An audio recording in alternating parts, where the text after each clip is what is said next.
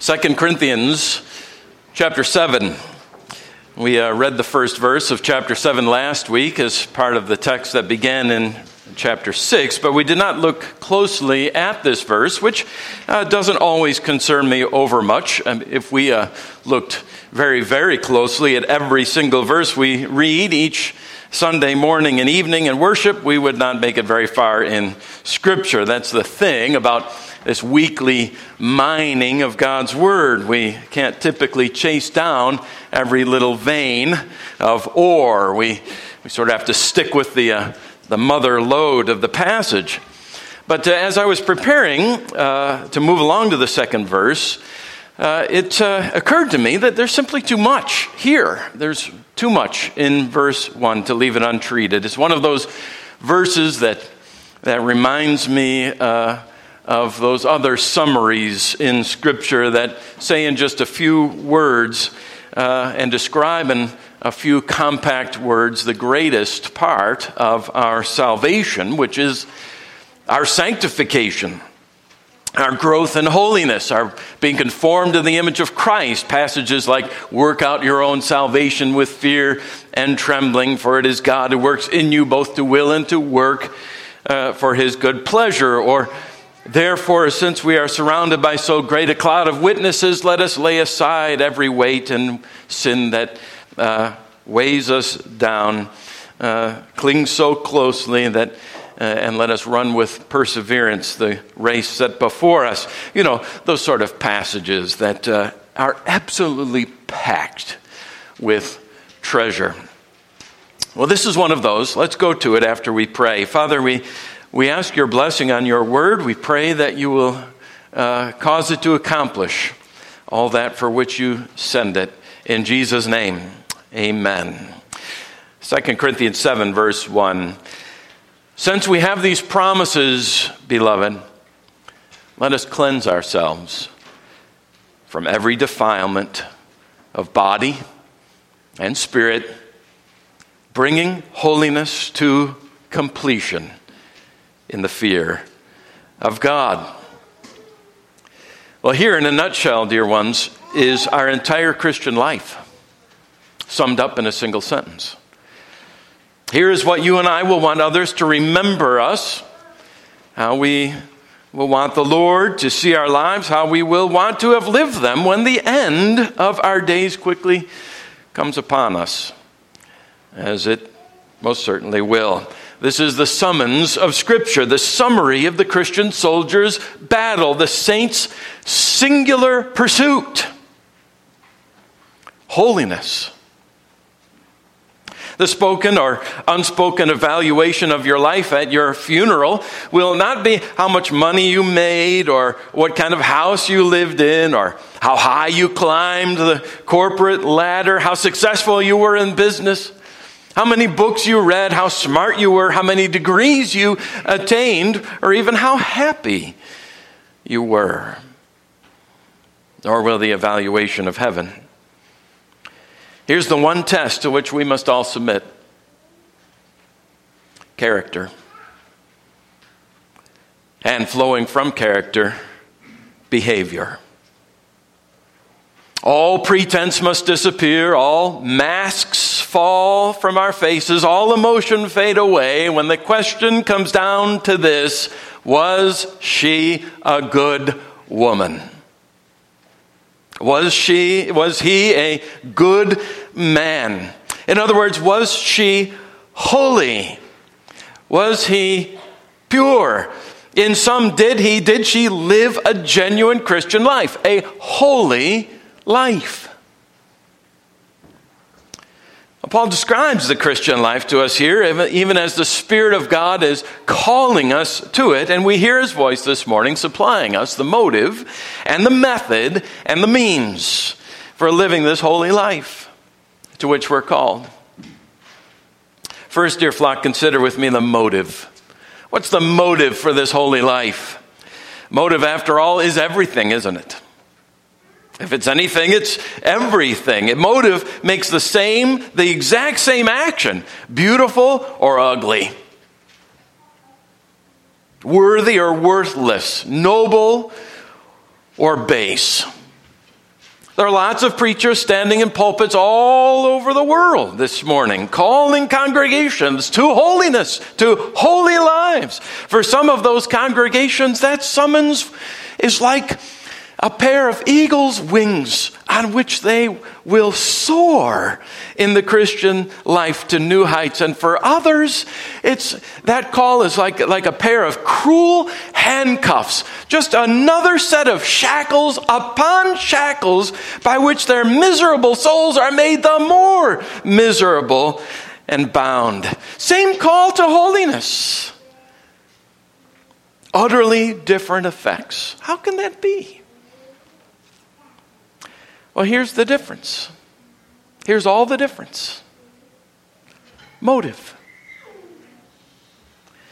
If I tell you this morning, if I tell you to live a holy life because that is how you will make God pleased with you, how you will curry his favor toward you, or God forbid, because that's how you make other people pleased with you or admire you, then I have just delivered to you a miserable, damnable call that you will never, ever be able to answer.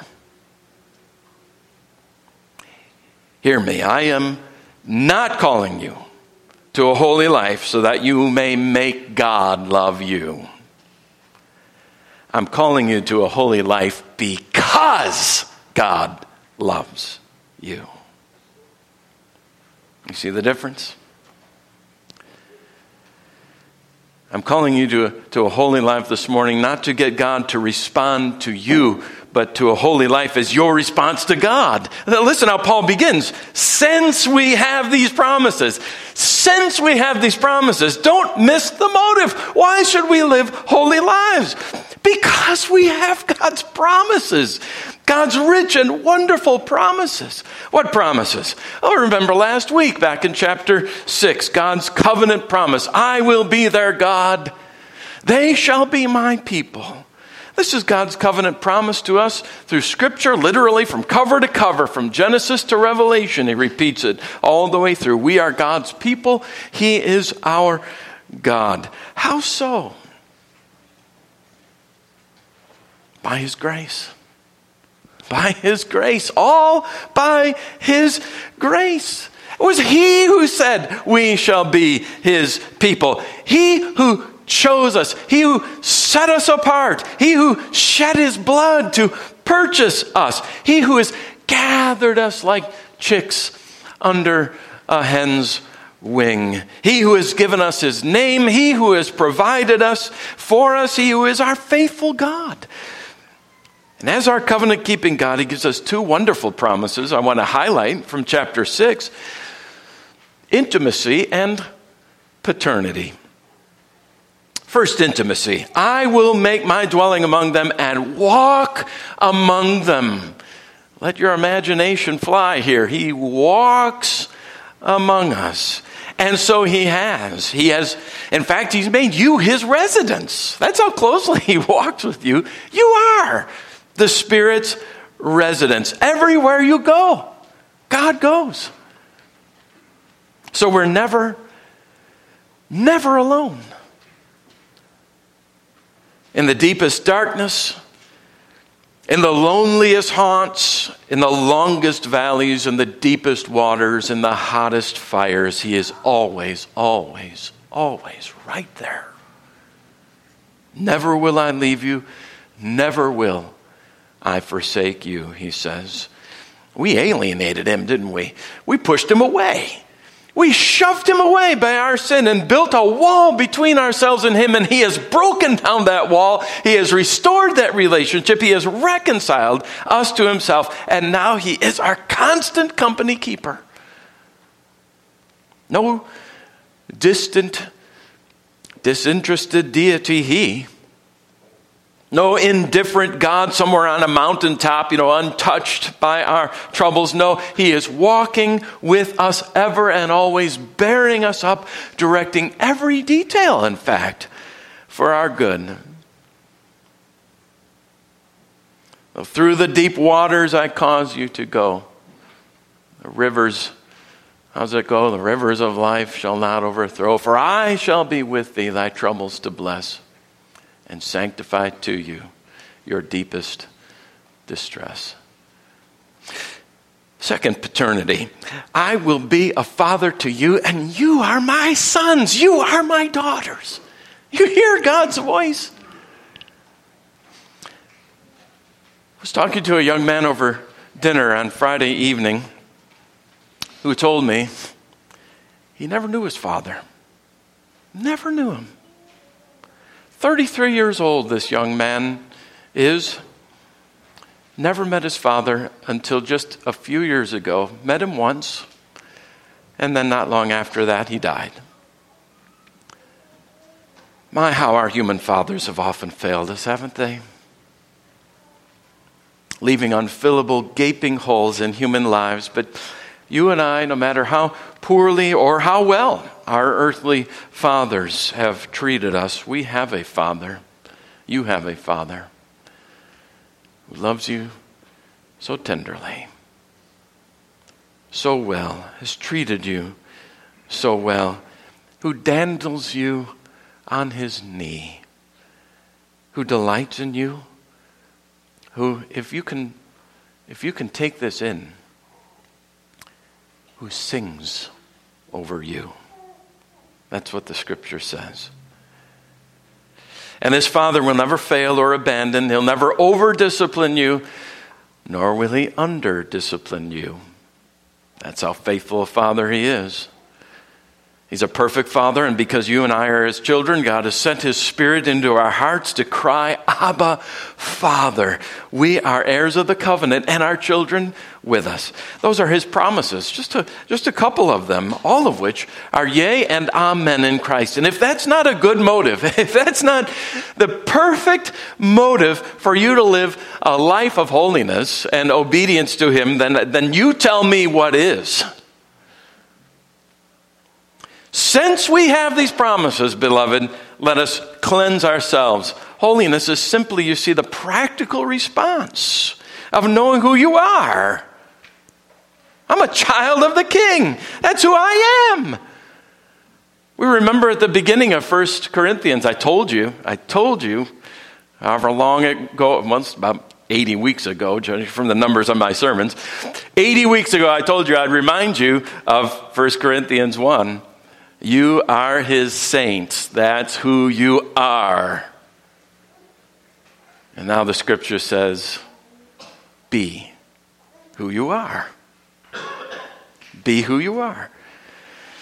It's for this reason that God has spoken to us, for this reason that Christ came into our darkness, for this reason that he lived, for this reason that he died, for this reason that he rose again, for this reason that he has sent his Spirit into your hearts, for this reason that he rules over all things, not simply to make you happy, but to make you happy toward the end that you should be holy. He has saved us, the scripture says, to make a people zealous for good works. That's why he saved you. Since we have these promises, beloved, that's our motive for holy living. The promises. Second, consider the method, or what I'm calling the method anyway, of a holy life. It's all fine and good to say we must live holy lives. But what does that look like when the rubber meets the road? Well, look again. Since we have these promises, beloved, let us cleanse ourselves from every defilement of body and spirit, bringing holiness to completion in the fear of God. Now, I don't know if you heard them, but there seem to be two parts involved here, don't there?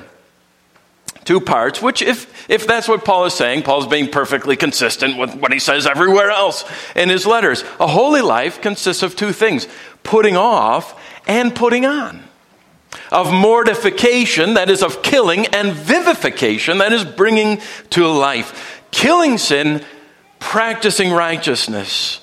Though the greater emphasis is always on the latter than the former. As Dietrich Bonhoeffer once wrote, being a Christian is less about cautiously avoiding sin than about courageously and actively doing God's will. So two things: cleansing ourselves from every defilement of body and soul, and bringing holiness to completion. So first, brothers and sisters, let us cleanse ourselves from every defilement of body and spirit. Now, if you're listening closely and you have a sense of your utter and complete dependence upon and helplessness apart from God's grace, then you have just been rocked back on your heels by this pronoun. Ourselves. Cleanse ourselves? Really, Paul? Don't you mean to, Paul, don't you mean to say, be cleansed? Isn't that the voice with which you mean to speak it? The passive, like you used just a few minutes ago or a few verses ago, be reconciled? No, says Paul. I mean what I say, and I say what I mean. By the inspiration of the Holy Spirit, you heard me, cleanse yourselves. Now, we know what Paul means. He doesn't mean that we're able to cleanse our sins away. Only Christ can wash away our sins by his blood, and he has for those who are in him. That is why, the only reason why he calls us saints, holy ones. Christ has made us holy. He has forgiven our sins. He's washed away our black stains with his red blood and left us sparkling white in his sight. We did not cooperate with him in that. Indeed, we could not, for the simple reason that we were, Paul says, dead. Dead in our sins and trespasses, and we know what dead people do, don't we? Nothing.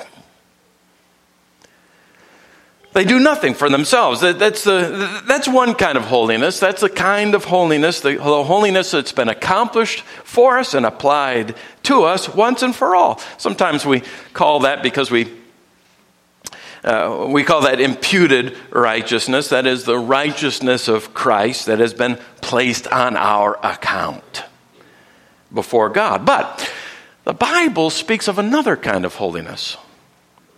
There are two kinds of holiness in the Bible. There's another kind of righteousness. Sometimes we call it practical righteousness, practical holiness. That is the holiness that we put into practice in our lives precisely because we are holy, because of the righteousness of Christ imputed to our accounts when he bore our sins on the cross in our place. In this matter of practical righteousness, the Bible does engage you. It calls you to participate. This is wonderful, actually. This is so stealing, so wonderful, so engaging. He does engage us. He calls us to participate, even cooperate in this matter with God's Spirit. It's amazing. So we may say that God cleanses us, and he has, but we may also say with Paul that we have to cleanse ourselves. Christ's imputed righteousness, you see, it's not a pillow on which idle people may rest their idle heads. No. Christ's righteousness imputed to us, it's a trumpet call, isn't it? It's a call to action, to the pursuit of practical righteousness on our part, which action, by the way, is made certain of success by Christ's imputed righteousness in the first place. Now notice that I say cooperate or participate. There's one more little caveat I want to put on this. Clearly, we're no more able to practice righteousness on our own than we are to impute righteousness to ourselves. When we're saved, if we're left to ourselves in this task of cleansing ourselves, well, we're in one impossible spot, aren't we? As one old preacher put it, it's as easy for a man to lift himself from the ground by his own shoulders as it is for us to rise to greater heights of moral conduct by our own efforts. But if we can believe that God gives the impulse after purity, and the vision of what purity is, and imparts the power of attaining it, strengthening at once our dim sight and stirring our feeble desires and energizing our crippled limbs. Then we can run with endurance the race marked out for us, right? So back to the point. You all understand that. So I go back to the point. We must cleanse ourselves from every defilement of body and spirit. That is, we must put off everything that is sinful, not only outwardly, but inwardly. Not only the deeds that we do, but the thoughts that we think. God is as interested, in fact, in some ways even more interested in what's going on in here than what's going on out here. What's going on in our inward self, since it is, as Scripture teaches us, out of the overflow of the heart that our mouths speak. It is, as Jesus says, as a man thinks that he lives.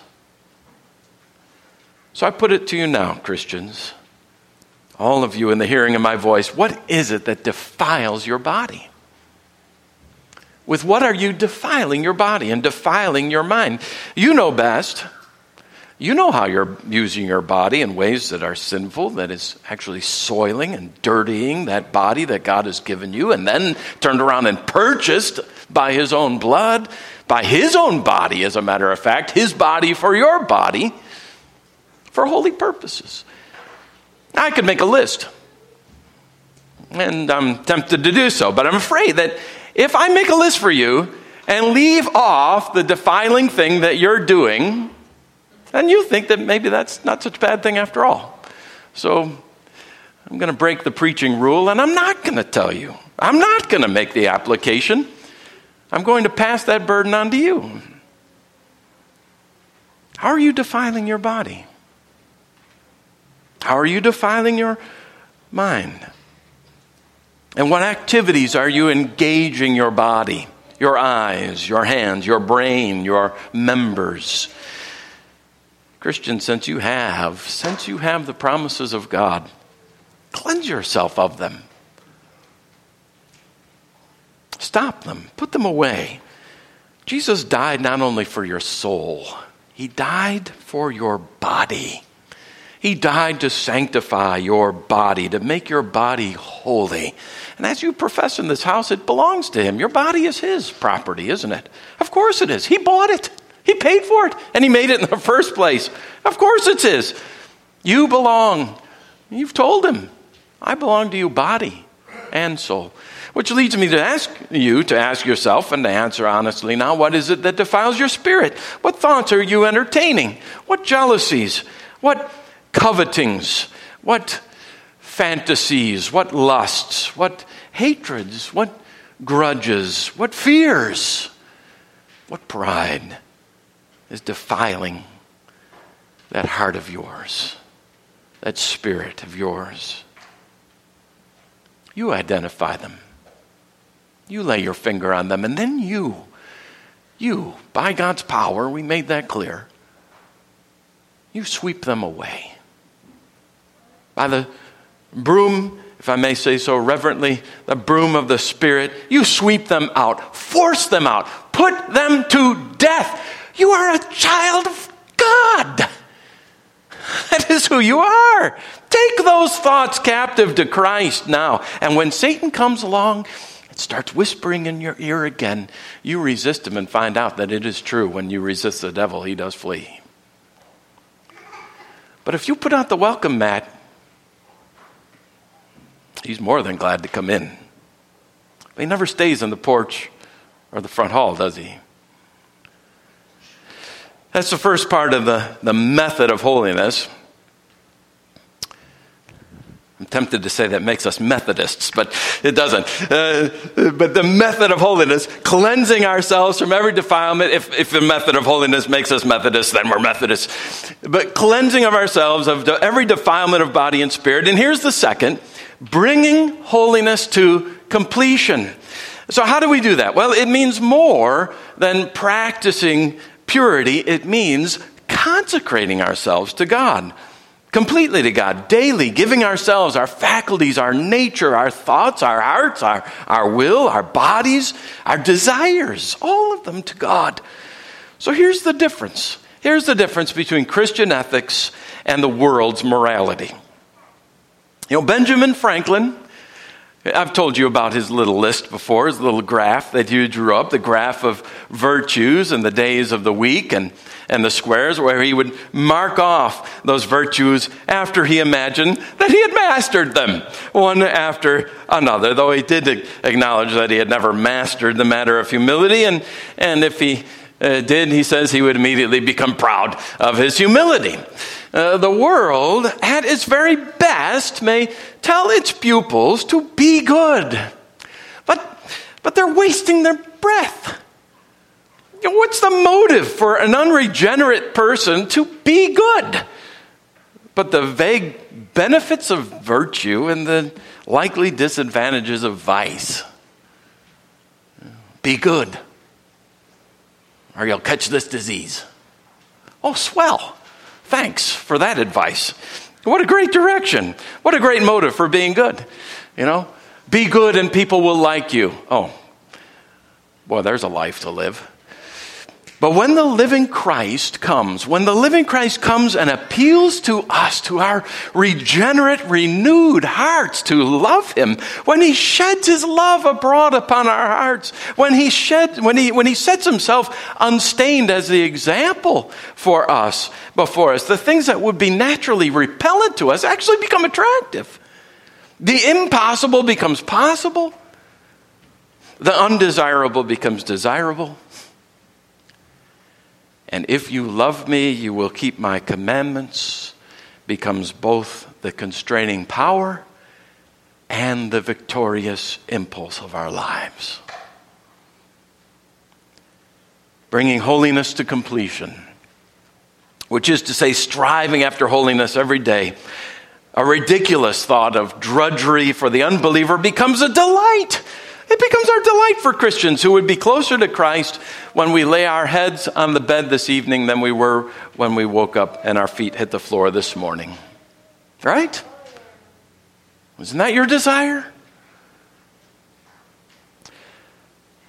Now, will we be perfected in holiness in this life? That's the question, isn't it? And whole church denominations have been started on this very question. Is that what Paul is saying? That we can reach perfection sometime in this life? Well, let me put it to you this way. Near the end of his godly life and ministry, you know what Paul was writing, don't you, in Romans 7? That which I would not do, that which I would do, I do not do, and that which I would not do, that I do. He was fighting this fight until the day that Nero's blade lifted his head from his shoulders. All of us Christians are in statu viatoris. We are somewhere on the road between the beginning and the great goal and ultimate goal of holiness. All of us are and will be from now to the day they put us 6 feet under. But we have this promise. He who began a good work in you will carry it on to the day of completion. There is coming a day, my brothers and sisters, when holiness will be complete, when all will be done, and sin will be for us a thing of the past. Can you imagine it? It's so hard to imagine, but so wonderful to dream of. Not even tempted to sin anymore. Until then, my brothers and sisters, keep cleansing yourselves. Keep cleansing yourself of every defilement of body and spirit, bringing holiness to completion. So we've considered the motive, the promises of God. We've just considered the method. And now third and briefly, very briefly, consider the means. The fear of God. That's the means. I needn't say much about this to you because we looked closely at this matter some weeks ago. But may I remind you how important this is? for us in the pursuit of holiness, to keep the fear of God before our eyes. Not the slavish, servile fear now of those who are subject to his wrathful judgment for their sin. That's in the past for us. That kind of fear is over for us. Perfect love has driven that fear out of us. Christ has died for us. God has reconciled us to himself. But that does not change the fact that he remains God. He remains the Most High. He is and ever remains holy, holy, holy. Godly fear does not arise, John Flavel the Puritan put it this way, godly fear does not arise from a perception of God as hazardous now, but as glorious. He's immense, he's almighty, and his awesome holiness, and all of that sobers us, even as children. The fear of God, we know, is the beginning of wisdom, Scripture says, and it is the way that we saw just recently, the way in which Paul himself lived and carried out his ministry. So like Paul's, our lives, brothers and sisters, must be permeated with the gravity, the gravitas of this awesomeness of God, the God we serve and love. Yes, his promises, his wonderful promises are ours.